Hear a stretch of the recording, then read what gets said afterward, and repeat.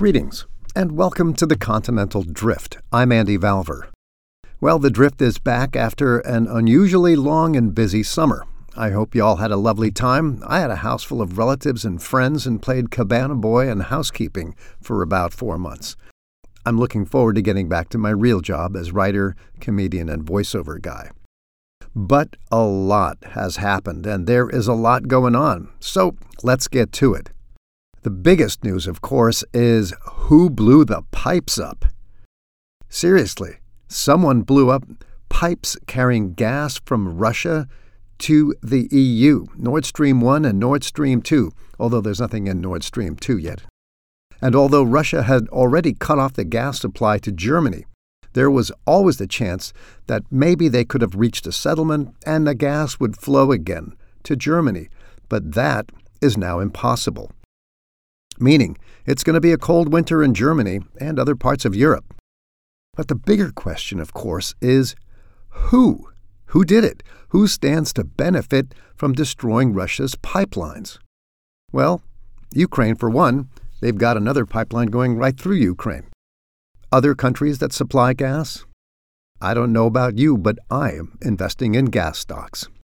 Elsewhere, the war in Ukraine continues. The good news, if there can ever be anything good about a war, is that it is going badly for Vlad the Great Displacer. A couple weeks ago, we all heard about the Queen. Bless her cotton socks, she passed away. A nation mourns a woman who really was a presence for most of the last century.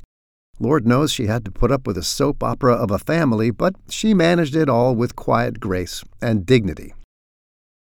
Another item that was big news, this week anyway, is that Europe took another hard turn to the right. Italy has voted in their first female Prime Minister, Giorgia Meloni, who has formed a coalition with Matteo Salvini, another right-wing nutjob, and that old clown Silvio Berlusconi, who just last week said that the EU should ease up on sanctions on his murderous pal Vladimir Putin.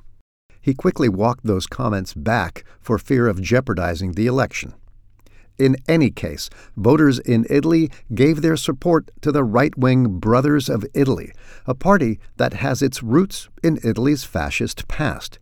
Historically, their roots date back to the National Fascist Party, which existed from 1921 to 1943 and was home to Italian dictator Benito Mussolini.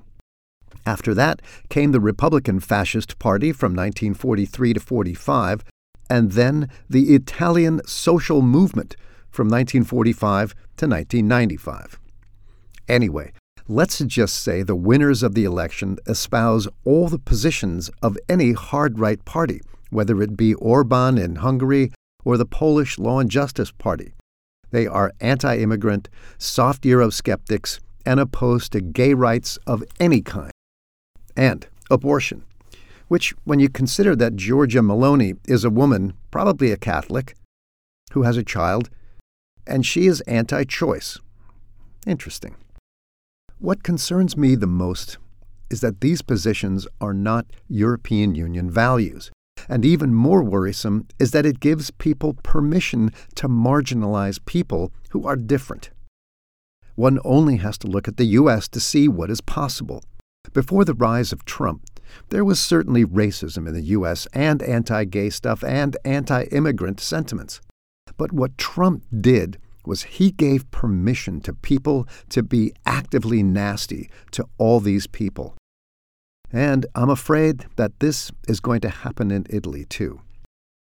In another lurch to the right, during the summer, Sweden voted in a hard-right government.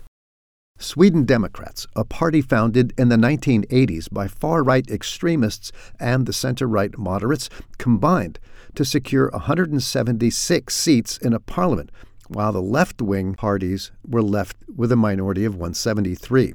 Needless to say, there are elements in the Swedish left that want nothing to do with the extreme right. Somehow they're all going to have to figure out how to get along. But the bigger question, for me anyway, is what is it about the far right that entices voters? What do they offer that is so palatable? Why are people turning to these odious people? I think part of it is that older people feel their country is losing its character, becoming more mixed, more multiculti. A lot of people live in fear of crime, too. Sweden's murder rate has risen a lot recently. So while a lot of people might not say it aloud, that they want the immigrants gone, they want their old-fashioned values back, and they want a Christian white country. Uh-oh. Did I say that out loud? The world is changing, and a lot of folks don't want their world to change. But change is inevitable. And when you destabilize parts of the world, where do you think the ordinary folks are going to go? Yes, they're going to head north, where it is safe, where there is clean water, jobs, healthcare, and relative safety for their families. Okay, enough about the right wing. Time will tell how they will govern. In a piece from Euronews about digital quality of life in Europe, a Dutch VPN company, Surfshark, ranked 117 countries on their digital quality of life based on an index that looks at factors such as internet affordability, security, and quality. It turns out that Denmark has the best digital quality of life in Europe. Israel was ranked first globally, while Denmark, Germany, France, and Sweden made up the rest of the top 5. Estonia came in 10th.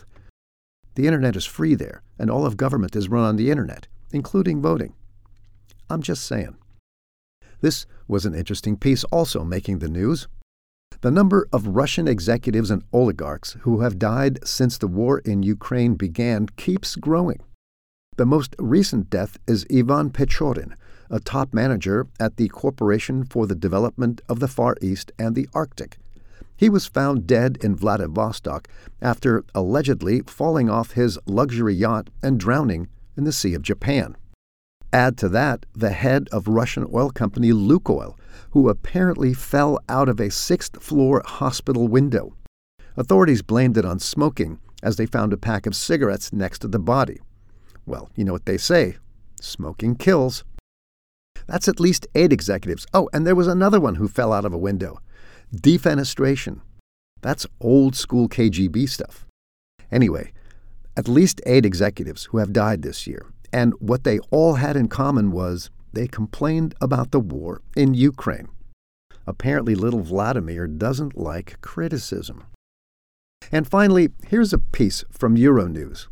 Apparently, political satire is alive and well. Libre Expression is a Euro-Mediterranean center whose aim, according to their website, is to defend freedom of expression and political satire in an age of censorship and profit-oriented media moguls. They just announced their winners of this year's political satire cartoons. I can't describe them adequately in this medium, but they are wonderful, and you can check them out by going to euronews.com and searching for The Dying Art of Political Satire, winners of the 2022 LibX Cartoon Competition. That's it for this week. Thanks for giving me some of your precious time. We'll see you again next week. I'm Andy Valvur, and this is the Continental Drift.